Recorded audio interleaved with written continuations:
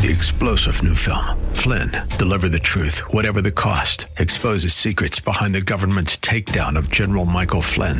Flynn knew what the intel world had been up to. He ordered the first audit of the use of contractors. This set off alarm bells. He told the truth. He was the most dangerous person for Donald Trump to hire. They had to get rid of Flynn. Flynn, deliver the truth, whatever the cost. Available now. Watch it today. Go to salemnow.com. salemnow.com.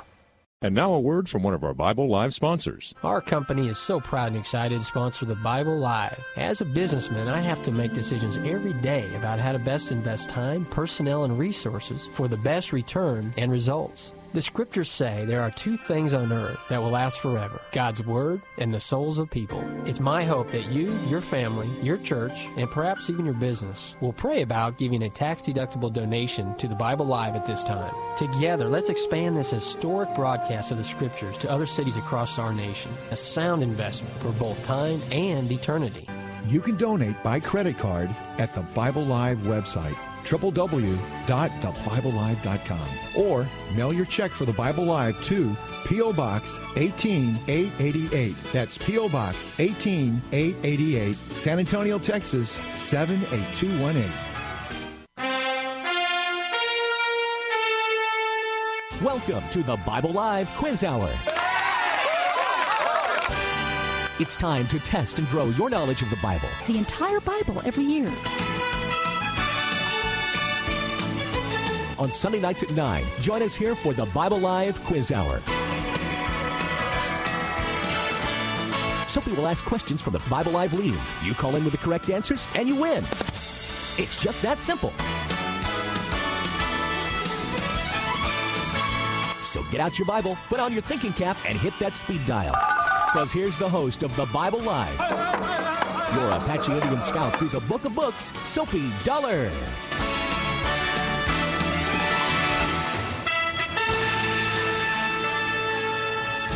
Hello, everyone. We are ready to go. Thank you for joining us tonight here on the Bible Live program. Jacob's getting his mic set up. We're all tuned in, and I hope you're ready to join us. Our phone number is 210-340-9585. That's our phone number if you'd like to be a part of the program the next 90 minutes. All things biblical, right? We're making our way through the Bible starting the 1st of November. We started in the book of Genesis, and now we've gone into, I guess last week we made the transition into the book of Exodus. And did I give you your notes for next week? I did not. No, you didn't. Okay. So let me do that real quick. We're going to focus tonight. Ladies and gentlemen, he's now passing me his questions for next week.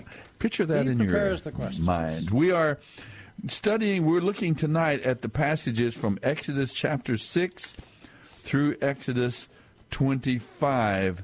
Now, last week 25? We got into, is there 25 chapters in Exodus? Oh, there are, yes, indeed. All right.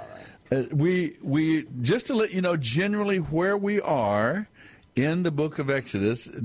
Remember now we started out in Genesis. We moved Genesis chapters 1 through 11. You see God dealing with the whole world population, starting with Adam and Eve and Cain and Abel and so on as the human race multiplied and expanded. We talked about God dealing with them and essentially the humanity, the population divided into two different branches: those who recognized, acknowledged God, desired God, wanted God, loved God, wanted to honor God, serve God, and those that did not, those that either ignored and rejected God or created their own gods, rejecting the true and living God and created their own. So we saw this pattern set up, and then God stabilized it in chapter 11 with the Tower of Babel. God confuses languages, and he breaks the human race up into these competing people groups, ethnos they call them, I guess, in Greek, speaking different languages. That's where the languages were confused, and they were spread out over all of the earth. And then we see the shift from emphasizing on the whole the world. God begins to focus in on a man You know, and we his didn't wife. discuss that, but why did he make the languages different? So he would divide them. I don't know what you're going to say, but I would say he was dividing them up into separate people groups. He wanted them divided. Why did he choose to do that? So that the sin nature that was now resident in the human race would be mitigated, would be... Oh, Soapy. Soapy, you did so well. Oh, yeah. He's manipulating me, folks. I'm his little... Actually, that's actually right. That's right. actually what it's suggesting is, he said, there's going to be one government. Everybody's going to be so corrupt. He said, I'm going to make them speak different languages. Exactly what that's perfect what you said. Well, it looked to me like pretty obvious, because after Adam and Eve and after Noah, in both cases, he told them spread out, spread out, spread out, multiplied, spread out over all the earth, and they would not do it. In the second one, in chapter 11, Jacob, you made me see that was intentional. If you read that, folks, in Genesis 11, they intentionally said we shouldn't spread out. Let's not spread out here, because for the very reason we mentioned, that the rebellion against God, and then they built those towers. The Tower of Babel and so on. I had never thought of this, but it says trying to build a tower that reaches into the heavens. And all of a sudden it occurred to me, I think you were the first to ever mention it to me, that they didn't want to get flooded again. Right. If God sends another flood, we'll go up this tower this time. So it was really open rebellion. But then, okay, God settles it. He spreads them out. They're in competing people groups now. They won't walk lockstep into judgment, into condemnation again. Now they'll fight among themselves, one people battling against another, but the whole race would not now walk lockstep into destruction and judgment, which is a very interesting thing about good and evil. Don't know if I can remember the quote, but C.S. Lewis speaks to this about the fact that I don't know how I can say it. If I can't quote it exactly, but the idea is that there's one way to be good, but there's 1,000 ways, infinite number of ways to be evil. In other words, when you have wickedness, the problem with wickedness is if it ever gets unified, then it's so powerful. But of course, in heaven there's one God. In hell there'll be every man will think of himself as a god. That's the idea of it in some ways. But anyway, chapter 12. Then we fix in on Abram and Sarai. This couple we meet. Jacob could tell you more about them than I can in terms of their relationships to each other. It was his half-sister, if I remember correctly, something like that, right? Something like that. And they left their home in Ur of the Chaldeans, and God called him out to leave his home and family and to go to a land that I will show you. I will give you this land to your descendants and so on. And we began now working. Now he starts working with an individual, and we begin to learn how God deals with the individuals, how God's dealings with his people. We learn principles that he gives to us about how we should live, how we should treat each other, others around us, how we should worship the true and living God. It's very interesting as you start following now individual, family, marriage, children, and so on. We've gotten through that. And then remember Joseph, Abraham, and then Isaac, and then Jacob. He has 10 sons.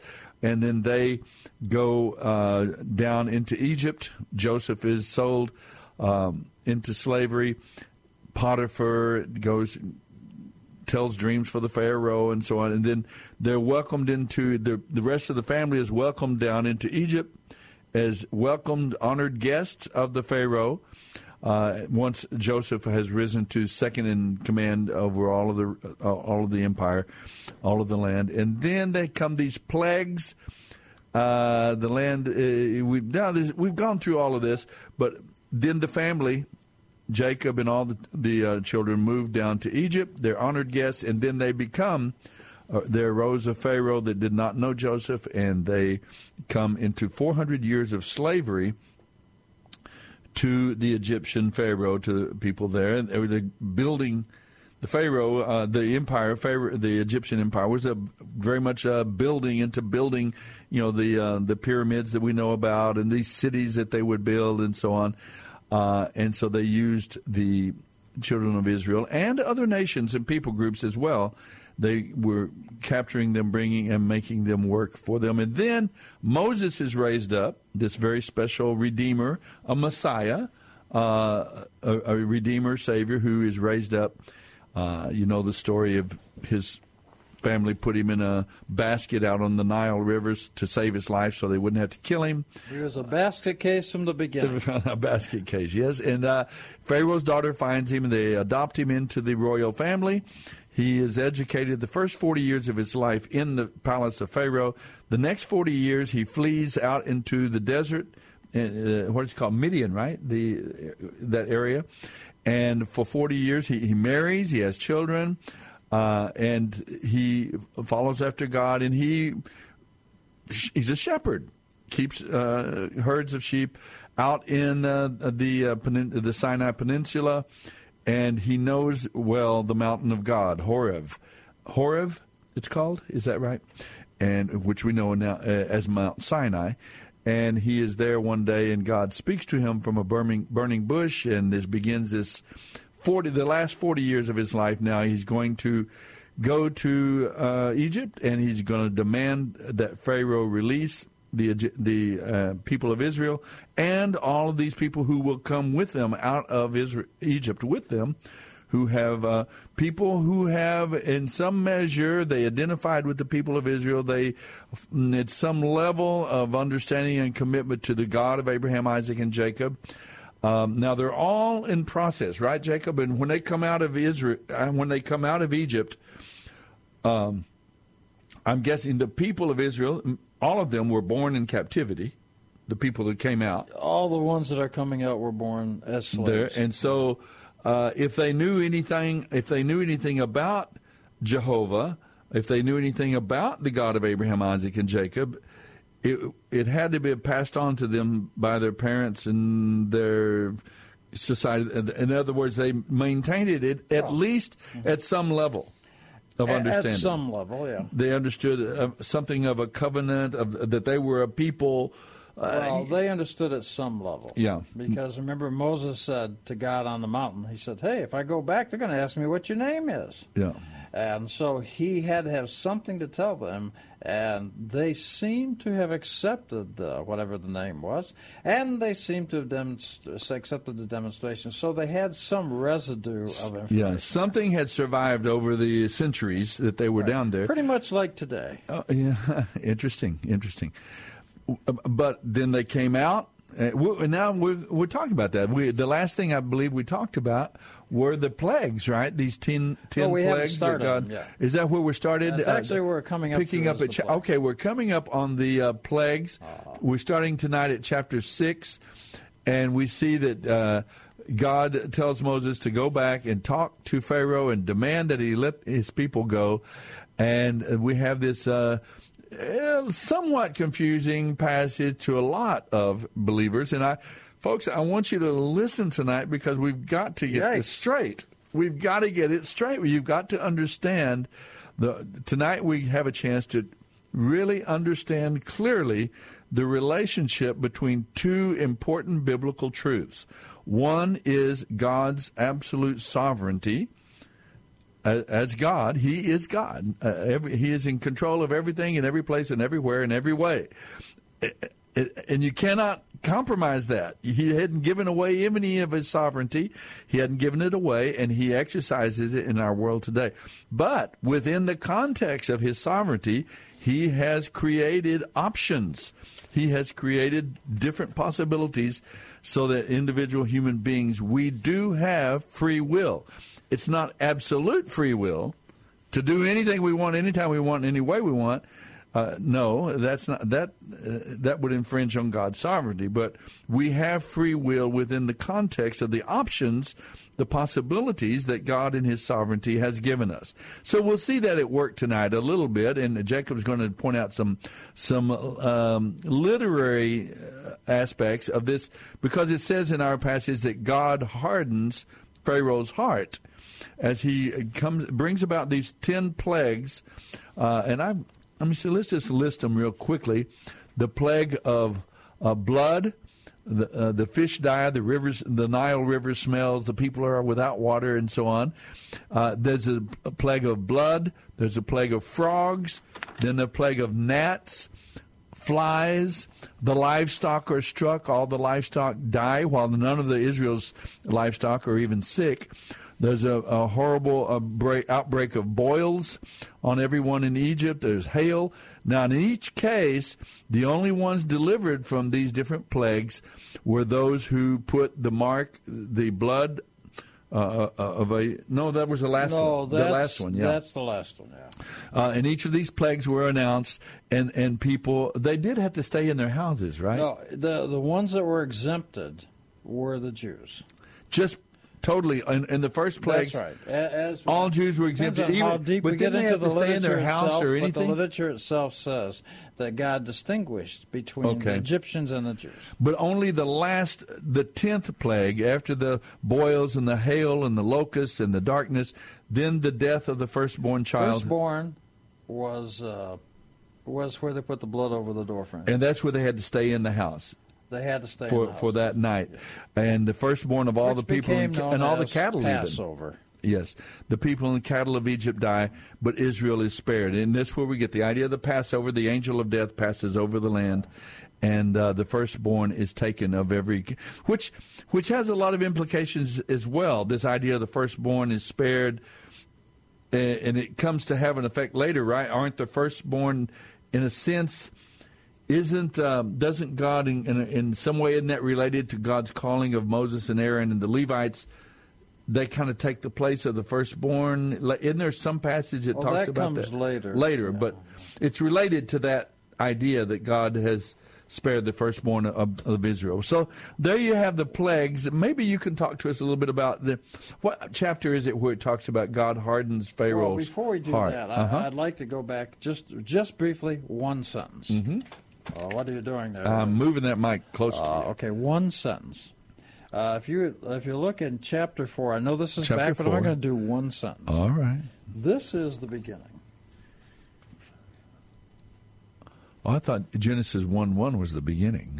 This is the beginning of what's going to happen with the plagues. Okay. Look at chapter 4. Verse. And look at verse 21. All right. I'm getting there. Takes me a little. Okay, there it is. And 21:22. And the Lord told Moses, when you arrive back in Egypt, so Moses is still out there. This is when he's the burning bush, right, and so on. The Lord told Moses, when you arrive back in Egypt, go to Pharaoh and perform all the miracles I have empowered you to do. But I will harden his heart, so he will refuse to let the people go. Your version says harden, doesn't it? Today I looked in at least 10 different Christian versions. Some of them say harden, which does capture the idea. Okay? Okay. But it actually is the harden in the sense of like lifting weights and getting strong. Okay. And several of the other versions, harden the muscles. The Christian word, the idea, Christian versions, and the Hebrew version says strengthen. So it's not the idea of making him stubborn. Now I'm aware, and we were discussing before the show, that there's a certain doctrine that's talked about that God took away Pharaoh's free will and made him stubborn. Mm-hmm. But I don't think that's what was intended. No. At least half the Christian versions I looked at used the word instead of hardened. But hardened is a fine word if we understand that hardened is like when I lift a bunch of weights with my arm, my muscle gets hard. So I'm strengthening. So. Yeah, and this is what I'm saying is that when we need, this is a great opportunity, folks, to understand this balance, the interfacing, the interrelationship between God's sovereignty and man's free will. Pharaoh had a choice. He made a choice. But in his pride and his arrogance, he was rejecting God. And all God was doing then was everything, these plagues, and God's challenge him, let my people go.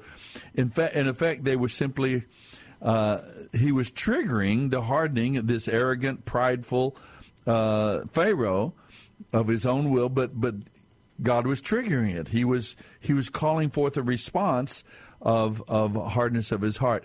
It's an interesting thing. So you agree then that God was not subduing Pharaoh's free will? Well, no. Because if he subdued his free will, here's our dilemma.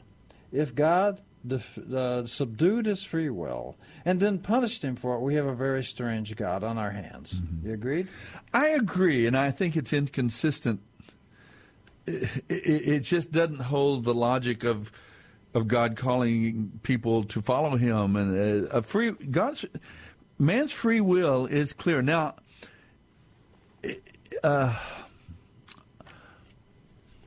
obviously, the more we rebel against God, at some level, you are actually reducing your free will, and you are to a point when people become so animalistic in their behavior and rejection of God, they themselves reduce themselves to slavery to their desires, slavery to their passions, slavery to their sin and their rebellion.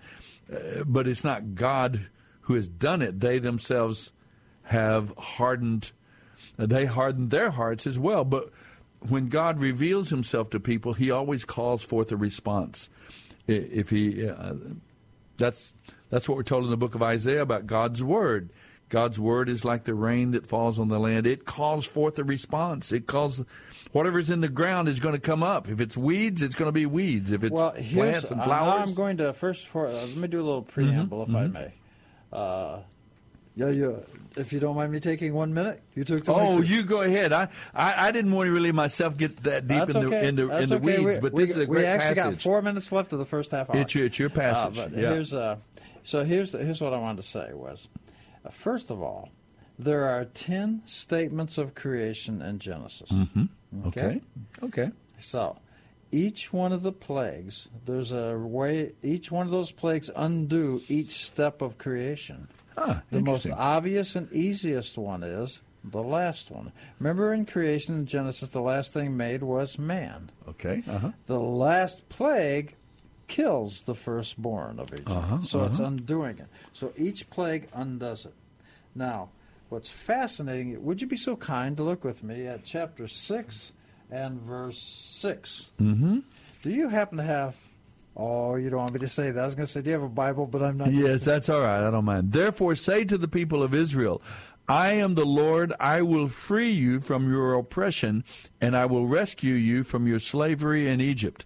I will redeem you with a powerful arm and great acts of judgment. I will claim you as my own people, and I will be your God. Then you will know that I am the Lord your God who has freed you from your oppression in Egypt. So you went on beyond 6. I want did. to stop at the word great judgment. Okay. You see the word great judgment? Great acts of judgment. Okay. That is the beginning of undoing the 10 steps of creation, the 10 utterances they're called. All right. So now what's fascinating, he's going to do this with great judgments. In other words, everything that Egypt was doing was going to be a judgment, and they have undone the acts of creation. Later on, interesting.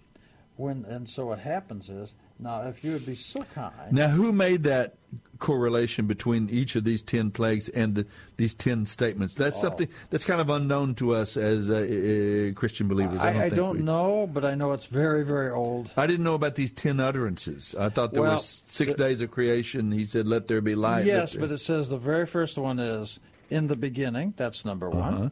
That's the first act of creation. In beginning creating. And then it says, and then God said, and God said, and God said, and God said. Okay, I see. And if you count those, you come up with 10. Okay, I get it. Now, those relate to the 10 plagues. The obvious one is, like I say, number 10. The last thing created in Genesis was man, and what the last thing happens is death of the firstborn. That, you can see the undoing, right? You're right.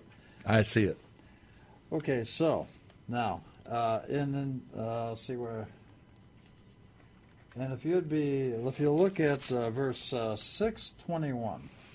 Yes, it says. 6:21. I was going to 7. 21 says the sons of Isar were Korah, Nepheg, and Zikri. Uh-huh. That's it. Yes. That doesn't sound very exciting, intriguing. That doesn't sound That's exciting not at all. No. So and then it goes on. It starts continuing, but then it's laying out who some of these people are. It becomes very important later on in the story. I see. Now, if you would be so kind, if you would look at chapter 7, verse 3. Oh, we're talking about the ancestors of Aaron and Moses. Yeah. Okay. Chapter 7, verse 3 says, come on, verse 3, where are you? But I will make Pharaoh's heart stubborn. Is that hardening you're talking about? So I can multiply my miraculous signs and wonders in the land of Egypt. Now, it says, I will make his heart stubborn. Now, stubborn is one of the translations. I'm going to suggest that the better word is hardened, meaning strong, or strengthened.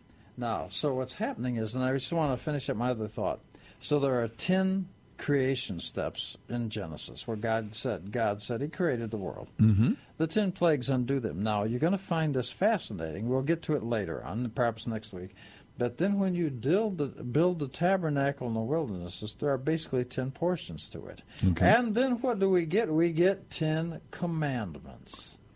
So the 10 commandments match up with the 10 statements of creation of God. And the 10 plagues are related to those as well. The plagues undo it, but the people have to reestablish creation from Genesis with the 10 commandments. Now, each of these commandments these plagues, were in some way related, I've heard. I'm not absolutely sure if this is a Jewish perspective, but each plague being related in some way to some false deity or false god, an Egyptian god in the Egyptian world. Okay, that's right. Yes, is that right? Yes. Okay, that's what I understand. Well, that's interesting. Right? That's interesting.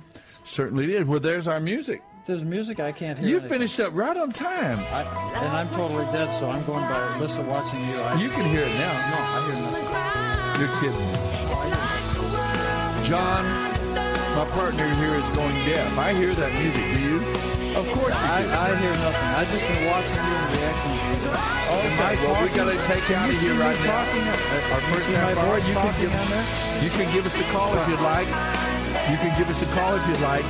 210-340-9585. Glad to have you on board with us. If you have a question, if you have an observation, some idea that you want to bring forth, particularly as we look at the book of Exodus, the plagues, and the delivery of Egypt. We'll be right back. Has taken care of the Dollar family, that's Suzanne and me plus our 3 children, for the past 25 years. Suzanne, tell the folks about our dentist. Well, like you say, Dr. Shelton is a dentist for a lifetime. He's got the latest technology. He's busy, but I've never had to wait. And I never dread going to the dentist. In fact, he and his staff are so personable that I actually rather enjoy it. Go to drshelton.com or call 590-7878. Holy, holy, holy, Lord God Almighty. Early in the morning our song shall rise to thee. You're listening to the Bible Live with Soapy Dollar. Holy, holy, merciful and mighty, God in 3 persons, blessed Trinity. All right, we are back. Thank you for joining us tonight on the Bible Live broadcast. We are in the book of Exodus, and we're just kind of getting into the plagues. Jacob is giving us some additional information about these plagues that God used to liberate, to free the people of Israel and other people groups. I keep throwing that in there because it's relevant and it's important we realize that other people came out of Egypt. Groups, we can say other people. Other people, okay. Other nationalities, I guess, is what I'm talking about. If you like nationalities. But they become one people at the base of Mount Sinai, right? Is that the idea? That is correct. I'm getting all this from what I've learned from you. So that is correct. But I do want to point out something. Okay. What I want to point out is this. Is in the 10 Commandments, what occurs in chapter 20 of Exodus. And I assume everybody knows this, the Jews, the Catholics, and the Protestants all agree there are 10. However, they number them differently. So, the Jews, it doesn't sound like a commandment, but you'll see why it becomes relevant. The Jews begin, I am God that brought you out of the house of bondage. Now, we're in Exodus 22, is that? Exodus 20, is that where you are? Well, you don't have to look at it. I'm tying it up to something what I'm going to talk about next. Okay, all right. So, what happens is, the reason that it's important is that's the first commandment in the 10 Commandments for the Jews. I am the Lord your God who rescued you from the land of Egypt. Out of the house of bondage, slavery. So, the fact that he existed wasn't that big of a deal to them. The fact that Jesus existed for the Christians is not that big of a deal. If he doesn't do something for you, what difference does it matter? So, if Moses showed up in Egypt and said, hey, by the way, God created the whole world. And they're going to say, so he's responsible for making us slaves? You see the hazard? So, the first commandment for the Jews is, I brought you out. I exist. I created everything. But more than that, I did something for you. For the Christians, Jesus did something for them. So, that's an interesting, I like that concept. And I'm seeing it for the first time, that it wasn't sin. The people of Jacob and his children, when they went down into Egypt, it was not intentional rebellion and sin against God, was it? I mean, they went down. It's so interesting you bring that up. I was going to get to my next point, but we'll go to that one now. It's the same words in comparison to Noah and the flood. Now, if you picture in contrast those two stories, Noah and the flood, the people were voluntarily choosing to be more like animals. But in Jacob's story, as you're talking about, they didn't have free will choice. They were subjected to and forced to live that way. So no, wait a minute. Let me talk. People of Israel, Jacob, they were forced to go into Egypt? Well, yeah, because they were forced to become slaves. Oh, now that I'm not talking about becoming slaves. I am. I'm talking about going into Egypt. No, they went down there because of the plague. Yeah, there was a famine. And so they went, but and it wasn't wrong for them to do so, right? No, of course not. Okay. But the difference is that you have this comparison between Noah and the people who were choosing to do it. And then the people who went down there because of a famine, but then they were enslaved and forced. So the difference is some was forced, some voluntarily chose. So that's your contrast. But how we know that is because some of the same words appear in the Hebrew. So we know we're supposed to tie those together and say, oh, I get it. It's your choice if you do it. If other people force you, you're not responsible. Not as much, anyway. That doesn't calculate for my Christian brain. That's great. That's okay. Let's just go on. Well, I want to, from the Christians really, if I put a gun to your head and I made you to say there's no God, and you did it to save your wife and children, do you think God would hold you responsible for that? No, and that's not what I'm talking about at all. We look at the people of Israel into captivity in Egypt as it was not their fault. In other words, it wasn't a sin for them to go down there, and they were enslaved. That was their state. That was the state of their existence, and we liken that to us as human beings. We also are in a fallen state. We are in sin. That's the state of our existence. We are enslaved to sin, to our passions, to our pride, to our arrogance. But you have a choice. No, every human being sins. There's not a human being on planet Earth that doesn't. You're misunderstanding. You have a choice. You're misunderstanding, because I'm saying that all I'm saying is the way we kind of have learned to look at it is that we too are in bondage to sin. And every human being sins. Everywhere on planet Earth, I've never met a human being yet that wouldn't say, yeah, I do wrong things. Yeah, but I'm going to talk about you're not forced to worship an idol. I'm not saying that either. That's what I'm referring to. I'm just saying that we are in a state of sin, and we see when Moses is called by God to go in, and God liberates them through Moses. God uses him to take them out of bondage. We see that as a picture of God's redemptive plan, his salvation, in that we too have been taken out of the kingdom of darkness, out of the kingdom of sin and bondage to sin. Now we have been set free from the guilt and the penalty of sin, and as God works in us, we're being set free from the power of sin, and someday in heaven we'll be set free from the very presence of sin. Well, let me strengthen your example. It's kind of in line with what you're, but it's kind of a little bit of a different angle. I'm going to strengthen your example. That is not where I was going, but I will, strengthen your example. Thank you. Egypt in Hebrew is the word Mitzrayim. Mm-hmm. It means boundaries or limitations. Boundaries or limitations of what? Of sin. Good. So, when the Jews and these other people that traveled with them are taken out of the boundaries of sin, Mitzrayim, out of sin, now they have free will. Now they don't have to worship an idol. Now they're set free. Yeah, exactly right. They're not in bondage to slavery and sin. And I follow 100% what you're saying.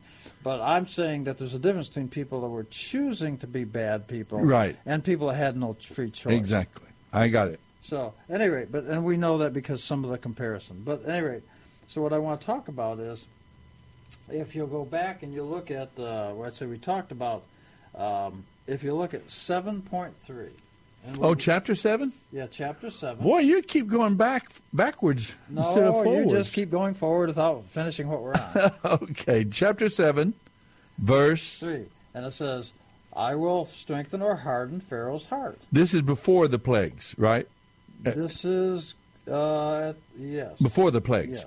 Yeah, Aaron's staff becomes a serpent in this chapter. This is when Moses first goes to Pharaoh. And an interesting thing about Moses, he says, I'm not a good speaker. I can't talk, when God calls him to go do this. So some people have postulated or theorized that Moses had a lisp or some kind of a speech impediment. But I don't know. Is there any talk of that in the Jewish world? Yeah, there's something about that. Okay. Well, anyway, Aaron, his younger brother, is given to him. But the snake hasn't happened yet. Now, okay. Well, this is the first time I'm talking about. He says, God is saying, I will strengthen or harden Pharaoh's heart, and I will multiply the signs and my wonders. Okay. Signs are a good thing. There it is. Wonders are a bad thing. Signs are a good thing, like for his people, for Israel. For the people he's helping. And wonders are the Egyptians. What's going to happen for the Egyptians, to them. Okay. So, in the land of Egypt. Now, so we've got that. Then what you're talking about is, and starting in verse 8, if you want to read that, you could. Well, another thing, too, quickly I just noticed this.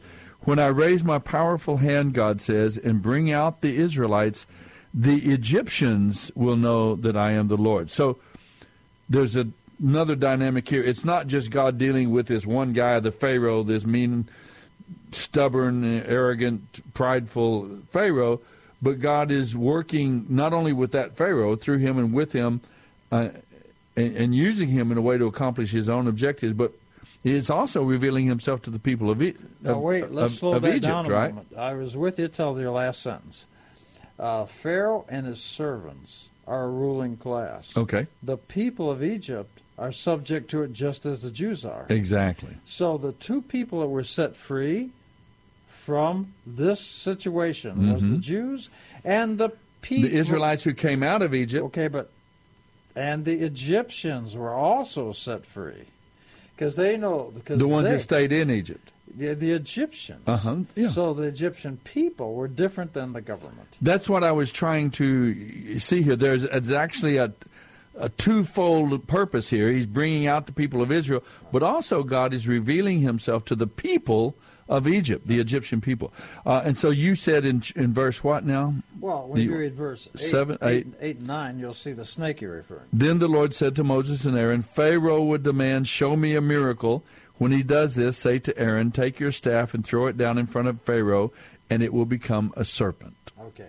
Now, he does that, and we know that the necromancers, the court magicians, they were able to seemingly duplicate that, right? And you know what happened to their snakes, right? It got eaten by the snake, right? By Aaron's staff or snake. Aaron's staff swallowed their staffs. Okay, But look at verse 13. My snake can eat your snake. Pharaoh's heart, however, remained hard. He still refused to listen, just as the Lord had predicted. Now, you see, so far, Harold's heart is strong. Yeah. He doesn't need God to help him because he's rebellious. He's strong. God, by his action, triggered this hardness, but God is not responsible. Pharaoh is still responsible for his own hardness of heart. At this point. Mm-hmm. Okay. So, and then, and now, I want you to show, if you can, there's a joke here. You want to see the joke? Sure. Okay. Is this about Joseph and tennis? And no, I don't know. He served in Pharaoh's court? No. I mean, that was... Verse 14. Okay, verse 14. God said to Moses... Stop my joke. Pharaoh's heart is strong or stubborn. Uh-huh. He has refused to send the people. So, 15. So, go to Pharaoh in the morning. Behold, he goes out to the water. I remember. Why is he going out to the water? I know. Why? To relieve himself. Yes, and you know why? Because he always would go up waist high or chest high to go to the restroom in the morning. Mm-hmm. Because gods don't go potty. Okay. So in the water, nobody could see it. Now, I see. Now, here's the catch. And he claimed to be God, didn't he? Yes, he did. The Pharaoh, yeah. So here's the catch. Now, he goes up, Pharaoh and Aaron go up to the bank of the river. Aaron's carrying his staff. Mm-hmm. Now, you look, Pharaoh's standing out there maybe chest deep in the water, let's say. Okay. And Pharaoh's standing, and there's Aaron with his staff, and he knows the staff turns into a snake. And he's saying, you imagine what's going through Pharaoh's mind. And it says, and that's why he goes, behold, he goes out to the water, and you shall stand opposite him on the river's bank. And the staff... And be sure to take along the staff. Yeah, excuse me. And the staff that was turned into a snake you shall take in your hand. And you shall say to him, God of the Hebrews says, send me out, send my people. Now, so he's standing there, if you get the picture. I get it. This guy's getting the idea. Don't put your staff in the water. He's going to come bite me or something. Put that snake back in your pocket. There you go. Then so there's a real humor here. Yeah, there is. I hadn't seen that. I guess I could have. I have a little imagination there. God has sent me to tell you, let my people go so they can worship me in the wilderness. Until now you have refused to listen. So this is where the first plague is announced. I will show you that I will strike the water of the Nile with this staff in my hand, and the river will turn to blood. The fish in it will die, and the river will stink. Egyptians will not be able to drink any water from the Nile. How many plagues? There were 10. Yes. Okay. Now, could God not do this with one plague? Why did he want 10? I don't know. I suppose God could do anything he wanted. Well, as you said, it's relating to the 10 pronouncements of creation. It's related to these gods of Egypt that he does, but it's it's an act of attrition, and it's each step along the way. People had these rulers of Egypt had the opportunity to correct their conduct. So God was being long-suffering, merciful, if you like. Now he says, and then he said, now, I want to tell you, why is the first plague about blood? The very first plague he turns, as you know, and you're talking about, he turns the river, the Nile, which is a god, by the way, he turns it to blood. I believe it has something to do with the children of Israel who were killed. He had been killing all of the babies. Picture this. You're 100% right. And throwing them into the river, I suppose, think about right? There's a lot of crocodiles, so we know they were eating well. So what happened is they by throwing them into the Nile, into the river, the next morning the river's placid. It's smooth. Their horrible sin is totally covered up. So the first thing that's exposed is exposing the blood they're responsible for, killing the babies. That always makes me think about abortion. I tell you, we think we're getting away. We think we're getting away with the killing of these millions of babies for our convenience, and it's not going to happen. I just know there is going to be a dealing. I'm sorry, I don't mean to get off into that unnecessarily. That's one thing I wanted to mention tonight. It was on my heart anyway that, we often we're really focused on the Scriptures. We're focused on the Bible, with the principles of God's Word, what He is saying, what He has revealed, and we don't too very much get into politics. We don't get necessarily so much into cultural, but it's always there. It's always there. The same God that is here in Egypt. Well, if we get enough time, would you like to see a verse that addresses what you're concerned about? Yeah. Okay, but I want to get through this plague stuff, then we'll come to what you're concerned about. Let's get through this plague stuff. There is a verse that addresses what you're concerned about. All right. Okay?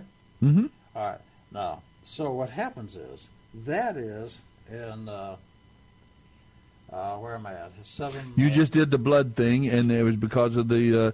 remember, they had killed all of those babies of those Egyptians, thrown them into the Nile. The picture is the next morning their sin is totally covered up. Right. The only people that were suffering from that sin were the Jews that lost their babies. Mm-hmm.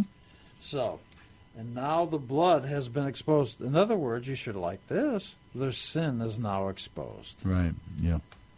So right. Now, and the magicians were again able to duplicate this miracle. Yes. As well as the snake one. Are you going to go through them one by one, or no? Because I want to mention that they were also able to duplicate the miracle of the frogs, but they were unable to duplicate the dust, the swarms of gnats. What occurred to me one time is that even when the magicians were able to duplicate the miracle, what occurred to me was that, so what? All they were doing was increasing their suffering. I mean, they were able to make more blood from the river. If they could really do magic, they would have undone the frogs. But now they could also create frogs. A big deal. It occurred. I don't know how many years I've been reading that passage when it finally occurred to me that didn't prove anything. God just let them add more frogs to the frogs. Okay, but before now, in the first, there's actually before the 10th plague, the death of the firstborn. By the way, the firstborn in Egypt were not a bunch of babies. They were the generals and the colonels, because by birth they held the high-ranking officers. So I see. Mm-hmm. So now, in chapter, I'm going to jump ahead a little bit just for the sake of time. Mm-hmm. Look in chapter 8. I want you to read verse 11, if you would. I will do it tomorrow. All right, Moses said, I will do it. Then you will know that there is no one like God. The frogs will leave you and your houses, your officials and your people, and they will remain. Are you in chapter 8? Chapter 8, verse 11. Well, yours is obviously numbered differently. Oh, okay. What do you want me to read that part? I'll read it. Okay. Pharaoh saw there had been a relief. So after the one plague, it stopped, And then he said, it says, and he kept making his heart stubborn. He did not heed them, as God had spoken. Now, so in 11... That's verse 15, yeah. Well, yours is numbered that different. But when Pharaoh saw that relief had come, he became stubborn. Okay, he kept... he became stubborn. Actually, he kept making his heart stubborn. So he's in control of his own heart at this point, right? Mm-hmm. And if you go down again to verse 15, well, in 15 it must be 19 in yours. He refused to listen to Moses and Aaron just as the Lord had predicted. Verse 19? I don't know. Your numbers. This is the finger of God? Yes. Is that verse? Yes. Okay, 19. This is the finger of God, the magicians exclaimed to Pharaoh, but Pharaoh's heart remained hard. He wouldn't listen to them, just as the Lord had predicted. Okay, so Pharaoh was still in control of his own heart, his strength, his courage, whatever you want to call it. Okay? Yes, right. All right. Now, I would like you to, if it's staying in chapter 8, look at verse 28. Now, I'm hoping, yours may be, 32, I guess, something like that? I will let you go into the wilderness to offer sacrifices? No. It says, but Pharaoh made his heart stubborn. Must be, look at 32. Do you have a 32 or something? Okay. But Pharaoh again became stubborn and refused to let the people go. Okay. After he had said he was going to let them go, right? Okay, here's how I read the 28. 8:28. But Pharaoh made his heart stubborn, even this time. And he did not send out the people. So even this time is what you might say the magic words. Yeah, Pharaoh, he wants Moses to pray for him, Moses and Aaron. I'm looking earlier in the book, he says, in the chapter, Moses called for Pharaoh called for Moses and Aaron, "Go ahead and offer your sacrifices to God," he said, "but do it here in this land." But Moses said, "No, that wouldn't be right. The Egyptians detest the sacrifice that we offer to the Lord our God. We will offer our sacrifices where the Egyptians can see that they will stone us. We must make a trip out just as God." "All right," Pharaoh says, "I will let you go to the wilderness to offer your sacrifices to your God, but don't go too far away. Now hurry and pray for me." I just noticed that. Okay, now, in verse... pray for me, meaning he wanted him to relieve them of the flies, the swarms of flies, yeah. So now, in verse, go to 9, chapter 12. Now, mine is 9:12. Verse 12, I guess yours right? must be, I don't know what your number is. Well, read it your version. God strengthened the heart of Pharaoh, and he did not heed them. Now, so far we've had Pharaoh having a strong heart. Mm-hmm. Well, what's happening is, and as you pointed out, he says, "Pray for me," or whatever, relieve me of the burden. The idea was that they were trying to express is that God was making Pharaoh a little worried, and he was getting scared. So when he was hardening or strengthening his heart, he was restoring his free will. He was not trying to create a situation where Pharaoh had no free will. He was making sure he had free will. He strengthened his heart, and he did not heed them. Because once his free will and his strength, his courage was restored, he still chose not to obey. Mm-hmm. Okay. Now I would like to look at 9:14. We talked about this before the show.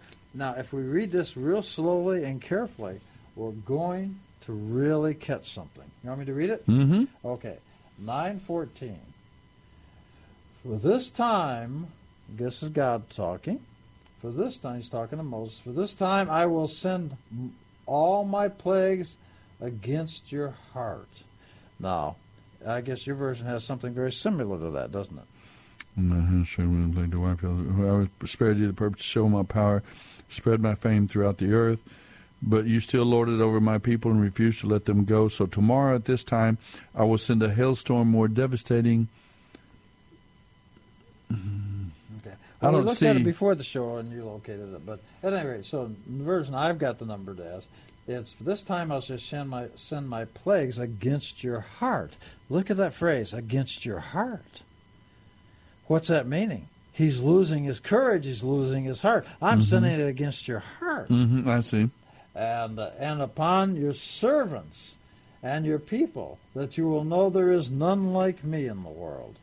So when he's saying, maybe it's 9, maybe is it 9:18 perhaps in your version? What verse is 18? I'm doing 9:14, but it says, "I will send my plagues against your heart and your servants' hearts." Doesn't say ever. I don't see anywhere where it says, "I will send more plagues." We looked it up before the show, and you said I will send. Verse 14. If you don't, I will send more plagues on you. And there's an asterisk on the 9 at the bottom. It says in Hebrew, it says, "I will send more plagues on your heart." There. Okay. Now, so what we're doing is we're understanding the plagues are affecting the stubborn heart, or the strength of the heart, or courage of Pharaoh. So it's going against the heart. That's why God is strengthening him, so he can still make free will decisions. There's our music. We are through our second segment. Haven't yet made our way through all 10 plagues, but we'll get on through them and move on through the chapter here through the book in the next segment. All right? Join with us if you'd like. 210-340-9585. If you'd like to comment, some thought you have about the plagues or about God's dealings with the people of Israel here in Egypt, we're glad to hear from you. So we'll be back in a moment. Don't go away. To this temple where we call you, come, O Lord of hosts, today. With your wanted loving kindness, hear your servants as they pray, and your fullest benediction shed within its walls all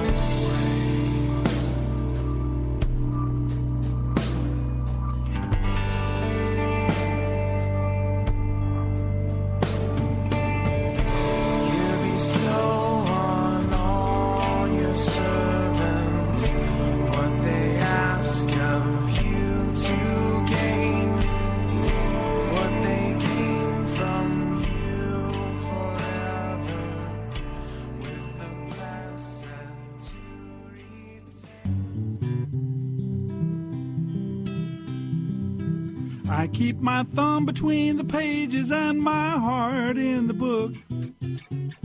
Talking about the book of life. When my life gets too confusing, well, I stop and take a second look. I take another look in the book of life. At times my heart grows downright faithless.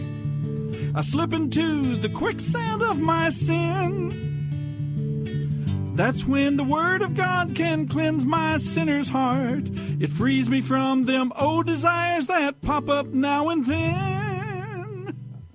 I keep my thumb between the pages and my... You're listening to The Bible Live with Soapy Dollar. That's what we're doing here, keeping our thumb between the pages. John, you tricked me on that one. I didn't. That's the old soapster. We're playing my guitar and singing. That was one of the early theme songs of this program, the Bible Live. Well, let's get back to the Scriptures. We got one more segment, Jacob. And we were getting through the plagues. What happens is, ultimately, finally, God, Pharaoh bends his stubborn heart, and he allows them to leave. And they go, what is it, a 3-day journey or something out they're called to do? And they escape. Then Pharaoh sends his army after them, his chariots, and they escape through the Red Sea. You've seen the movie, folks, the Ten Commandments. And then they escape across on dry land. Then the officers and the chariots of Pharaoh's army are covered with water. And if I might real quickly add the reason that it's important that Pharaoh's army, the firstborn, is basically the army. Those are the commanders. They drowned in the sea. What they did to others was done to them. And so that judgment, if they died from diabetes or something else, would mess the message that what they did to others was done to them. Now, when they pass through, the idea is that the motif is when they're called the children of Israel when they pass through the water, because the Shekinah, I believe that's how you say it in Christianese, the Shekinah, that's a female. The glory of God. That's the mama. So the children, and when a woman has a baby, the first thing that happens is the water breaks. The children come through. And on the other side, then who drowns is all the bad guys that killed all the Jewish babies. Now on the other side, the mama, the Shekinah, glory as you said, she leads them across the desert to the Mount Sinai, where God lays down the law. The daddy lays down law. So they are delivered. They come out of Egypt. The Egyptians pursue them. We'll go quickly here to get through the Ten Commandments. When that is given, they escape. And then Moses sings chapter 15. Moses and the people of Israel sang this song to the Lord. I will sing to the Lord, for he has triumphed gloriously. People have put that to music today. I don't know if you've ever heard it. I've heard it from the original. This was, I know in churches I've heard it put to music. And the beautiful song, chapter 15. I understand it's kind of one of the first recorded songs, and not a studio recording, but written down. And then they drink this bitter water at Marah. The people are already, they've just been delivered. They've just been brought out of slavery. And all of a sudden, the people begin to complain and turn against Moses, we're told in chapter 15. What are we going to drink? They demand. And it's always sad for me to see how soon we as human beings start complaining. I must say this in all fairness. In some segments of Jews and in many segments of Christians, they're doing exactly the same thing that took place here. Traveling through the wilderness, the desert, but the wilderness is what it says. It's called the wilderness of sin. And what's going on is we're traveling through the wilderness of sin. So we're sort of learning our way as they were learning their way. Yeah, it's called, when we work with the young men and women out at the Air Force, they've come to make me say that we're going through basic training here as well in our life as God's people. We're supposed to be learning not to complain and not to be stubborn and not to resist and to trust and obey the Lord. But we see the people of Israel starting to learn these things. Chapter 16, God gives them quail and manna from heaven to eat. He provides food. And so on. Till it comes out their nose. Till it comes out their nose, right? I'll give you food if that's what you want. And then water is given. The first miracle here we see the first time Moses is told to strike the rock, I believe, and water comes from the rock to deliver to them. Another occasion, he's not told to strike the rock, but speak to it, and he strikes it. And that's way later on. It's much later. We'll see that. So then we come to chapter 18. The people of Israel are camped here now beneath Mount Sinai. This Mount Horeb. When did it change its name from Horeb to Sinai? The word Sinai is the word sin. Okay. And the AI that we use is the first pronounceable syllable of God's name. So by putting his name on it, it's now the mountain of God. Okay. So Jethro, Moses' father-in-law, comes to visit him. And there's an interesting little detail there. He, instead of Moses judging all the disputes and all the problems that people had, he said, why don't you create some underlings, people, delegate some of this judgment to other people. So he did, and I understand that that's chapter 18, our Supreme Court, and then the district courts and the appellate courts and all. It's kind of modeled a little bit after this Exodus chapter 18, our court system. I can't go into detail, but I'm just trying to hit some of these high points. Then God reveals himself at Mount Sinai to a couple of million people? 2.5. 2.5 million people coming out of Egypt. And God reveals himself now to them. Moses goes up on the mountain. Between Christianity, Judaism, and all the rest of the religions. It's that every other religion, now the Jews and the Christians share the same Bible. Mm-hmm. At Mount Sinai, over 2 million people heard God speak. Right. You can't get that many people to lie. You can get one guy to be delusional or lie if he comes up with his own revelation and starts teaching people. And that's what happens with all the religions. It's one man. Interesting detail, yeah. Here is something where they all heard it. So God reveals himself. Moses goes up on the mountain. They get worried. He comes down, and he has these 10 commandments. Now, this is one of the high points of the Bible, right?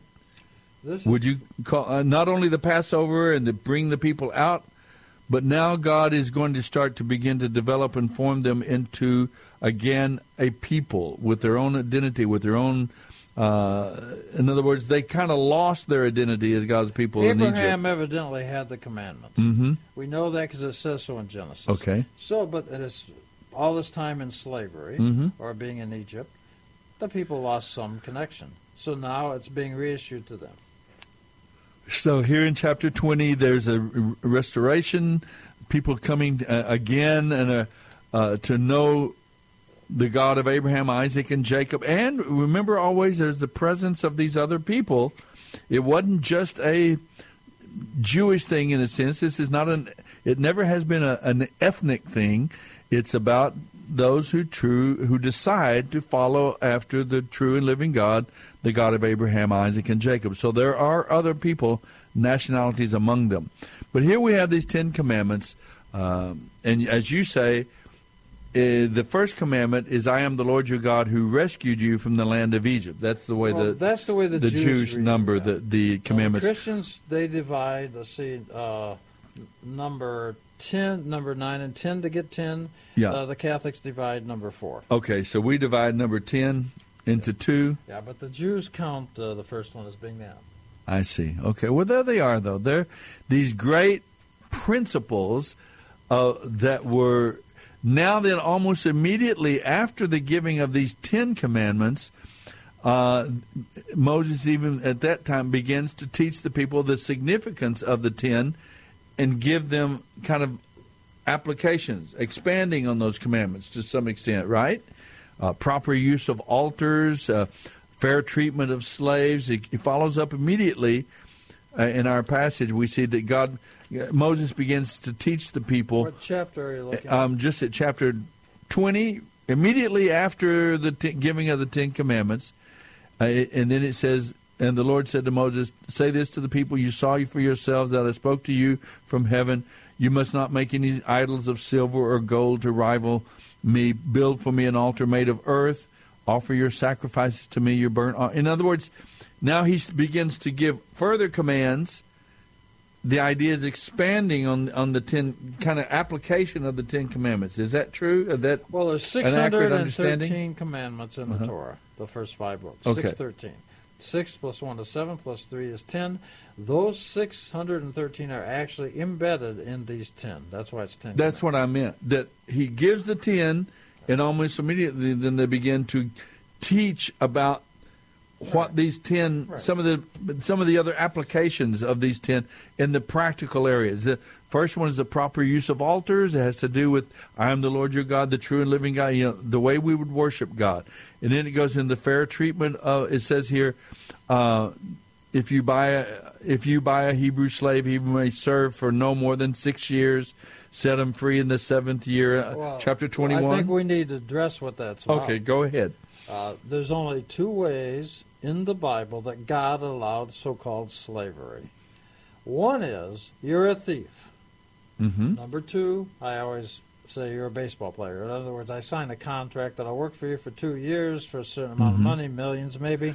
But that's the only 2 ways to be a slave. In fact, if you'll be in 21:16, it tells you, now the word steal in the 10 Commandments says you shall not steal, means you shall not steal a man, no slaves. Kidnapping, in other words. Today, we translate that word kidnapping. Mm-hmm. But I'm afraid that messes man the stealers. idea of... Man stealers, something like that? The old King James said you shall not steal a man. Mm-hmm. In other words, slaves. Mm-hmm. If you say kidnapping, we got a little different context for that. But if you want to see it explained, it's in 21:16. This one says kidnappers, 21:16. Okay, that's fine.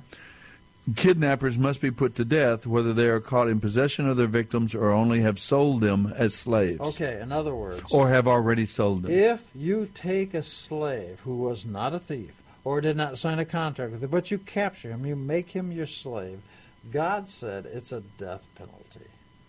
So slavery is not allowed by God, and it has never been allowed by God. You know, this is interesting, too, about one of the commands is you should honor your father and mother. I think that's an interesting one that confuses a lot of people. Why is that so important? Honor your father and mother, then you will live long, full life in the land the Lord your God is giving you. Well, actually, 2 things. Expand on that one for us. 2 things. That's the one that carries with it a certain blessing, right? And it carries within it, I think, later on we see there's You're going backwards to the 10 Commandments, right? I went back, but I'm saying later on it carries a promise. Yeah, you'll live long in the land. But later on as well... Important. I know, but later on as well, it says if you don't obey it, dishonor his father and mother must be put to death. No. So, and see, that's one of those unfortunate translations. Expand on it for us. It has to be very, very bad. You have to hurt your mother and father, bad things like that. Mm-hmm. But since you're bringing that up, slavery was not allowed. But when it says in the 10 Commandments, honor your father and mother, that you may live long upon the land. Mm-hmm.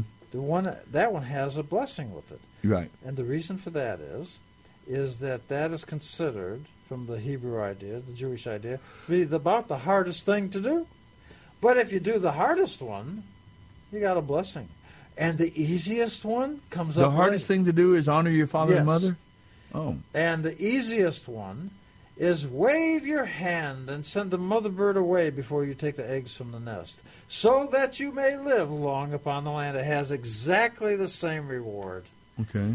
And the reason for that is the hardest and the easiest has the same reward. Just wave your hand and the mother bird goes away and you take the eggs. Well, why the hardest and the easiest? Because you're not supposed to know which is worth 10 points and what's worth 1. You don't know. All you know is they're all equal as far as you know. So you're going to get the same blessing by doing the easiest one or doing the hardest one, because it's not that God doesn't have some kind of spectrum.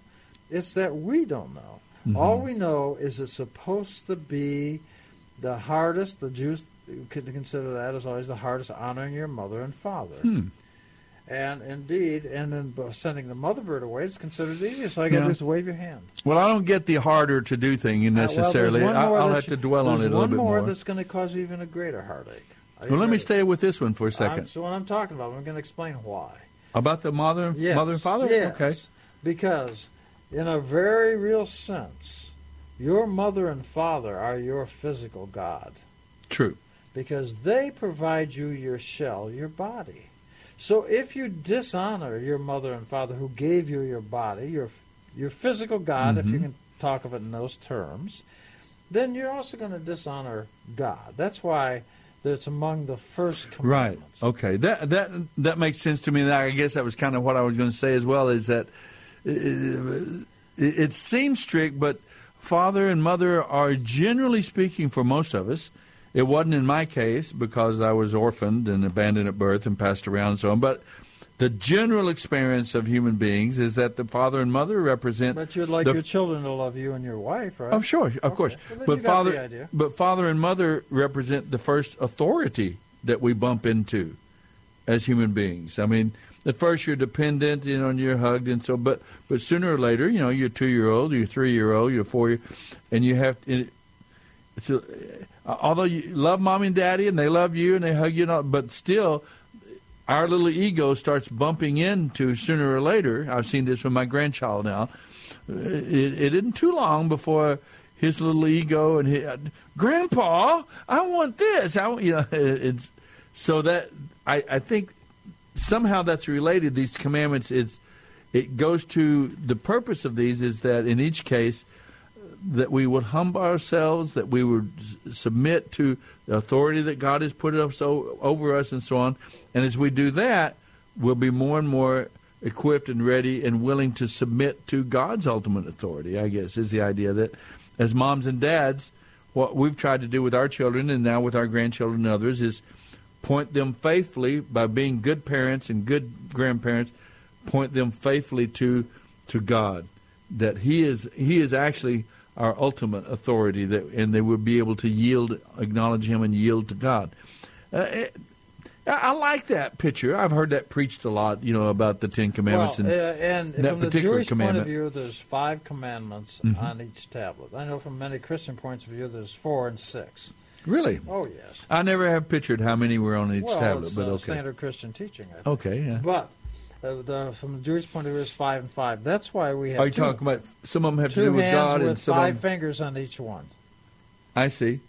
Was that like some of them have to do with God, some of them have to do with our relationship with men? Okay. And some people say, well, honor your mother and father.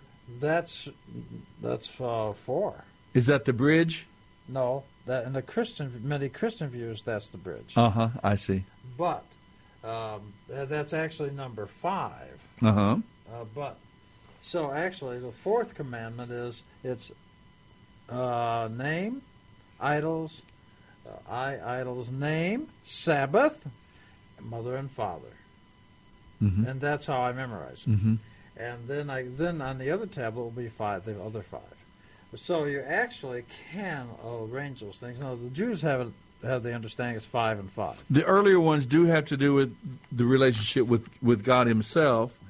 And the later ones have to do with as it relates to other people. Is that generally the idea? Yes, and in some modern Christian views, since it's mother and father, it seems to be a human being, they put that over on the other tablet, so they say the 6. All right. Well, we have reached our goal. We've gotten through the 10 Commandments.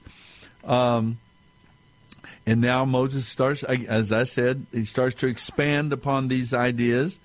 Giving a little more detail. If an ox gores a man or woman to death, the ox must be stoned, and goes on. I mean, you'll see more details here in Exodus. Protection of private property. There's definitely a recognition of private property. Actually, the American tort system, suing for recompense, compensation, has been buried in this. Because when it says, if a man steals a sheep, you got to pay for it. If you steal, you got to pay double. So the idea of punitive damages is also included. So it is the American tort system. Yeah, a lot of this influenced our founding fathers in our court system and in some of the laws that we've established. the right to private property, that you are worthy, you deserve to be able to keep the fruit of your labor and your creativity and so on. All of these things are found in a very practical and very real way. They are principles from the Scriptures. Our founding fathers were, and they actually cited the Scriptures many times, even in the early documents, the early writings. They would give chapter and verse where we're getting this principle out of the Scriptures. So anything now, I tell you, you got a good 3 or 4 or 5 minutes. You want to summarize anything we missed along the way? No, but the thing that's always remarkable to me is that that the Ten Commandments that we talked about is the reestablishment by man. We get them from God, but now you're going to be reestablishing. You're going to build a tabernacle in the wilderness. The tabernacle is the equivalent to God creating the earth. So it's your job to do. In Hebrew, it's called tikkun olam, rebuilding the earth. It's your job. You destroyed it with the 10 plagues. Now you rebuild it. By obeying and following the 10 Commandments. That is correct, yes. All right. 3 annual festivals right away. I've always thought it was cool that when God gives the people the laws of God in the beginning, what we see here is now he's going to start a little nation building. He's going to rebuild them as a people. He's going to give them an identity. But God actually says in what we passed over because of time, he says, look, and I'm now going to make sure I give you the land that absolutely I was promised to Abraham, Isaac, and Jacob. So he's reissuing that promise to the nation of Israel. Now, the other people that's traveling with them are not any longer, maybe physically, ethnically, they might be Greeks or they might be Egyptians. They might have an accent when they talk.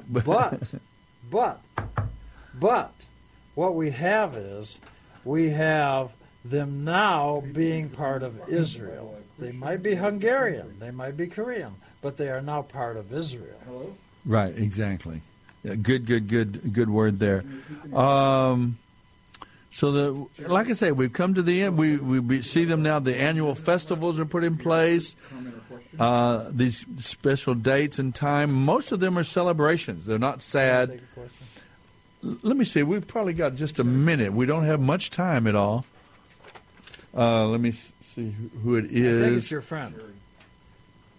Jerry, are you with us? If you're there, Jerry. Jerry, are you with us? I can't hear Jerry.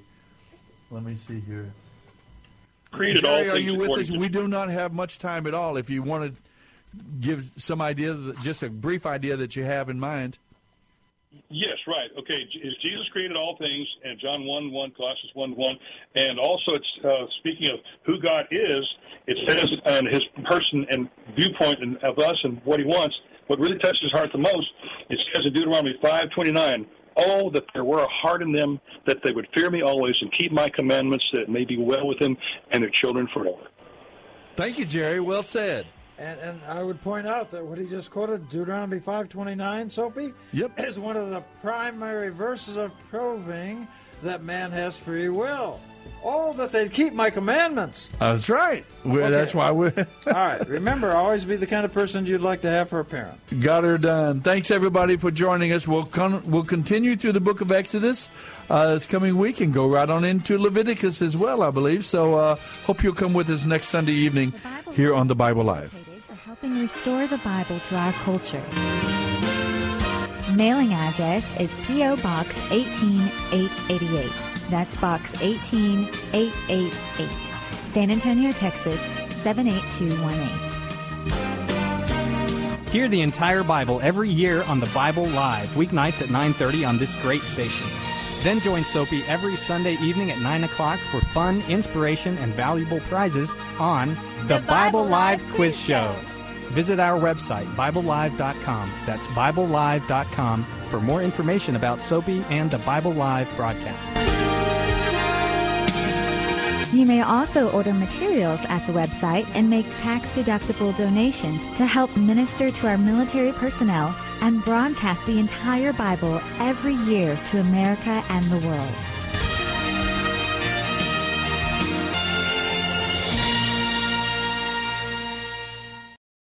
3-star general Michael J. Flynn, head of the Pentagon Intelligence Agency, knew all the government's dirty secrets. He was one of the most respected generals in the military. Flynn knew what the intel world had been up to. He understood its funding. He ordered the first audit of the use of contractors. This set off alarm bells.